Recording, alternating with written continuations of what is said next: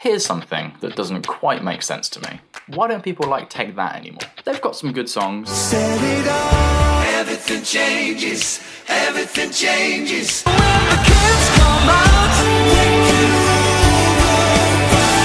but they just aren't as popular as they used to be. To find out what happened, we're going to follow Kiro's story. I went to see them 25 times on their tour. I have a tattoo. I've met them X amount of times. Because I know that an explanation lies somewhere in there. Join me, Nick Massey, for the first episode of The Fandoms That Make Us. Coming soon, wherever you get your podcasts.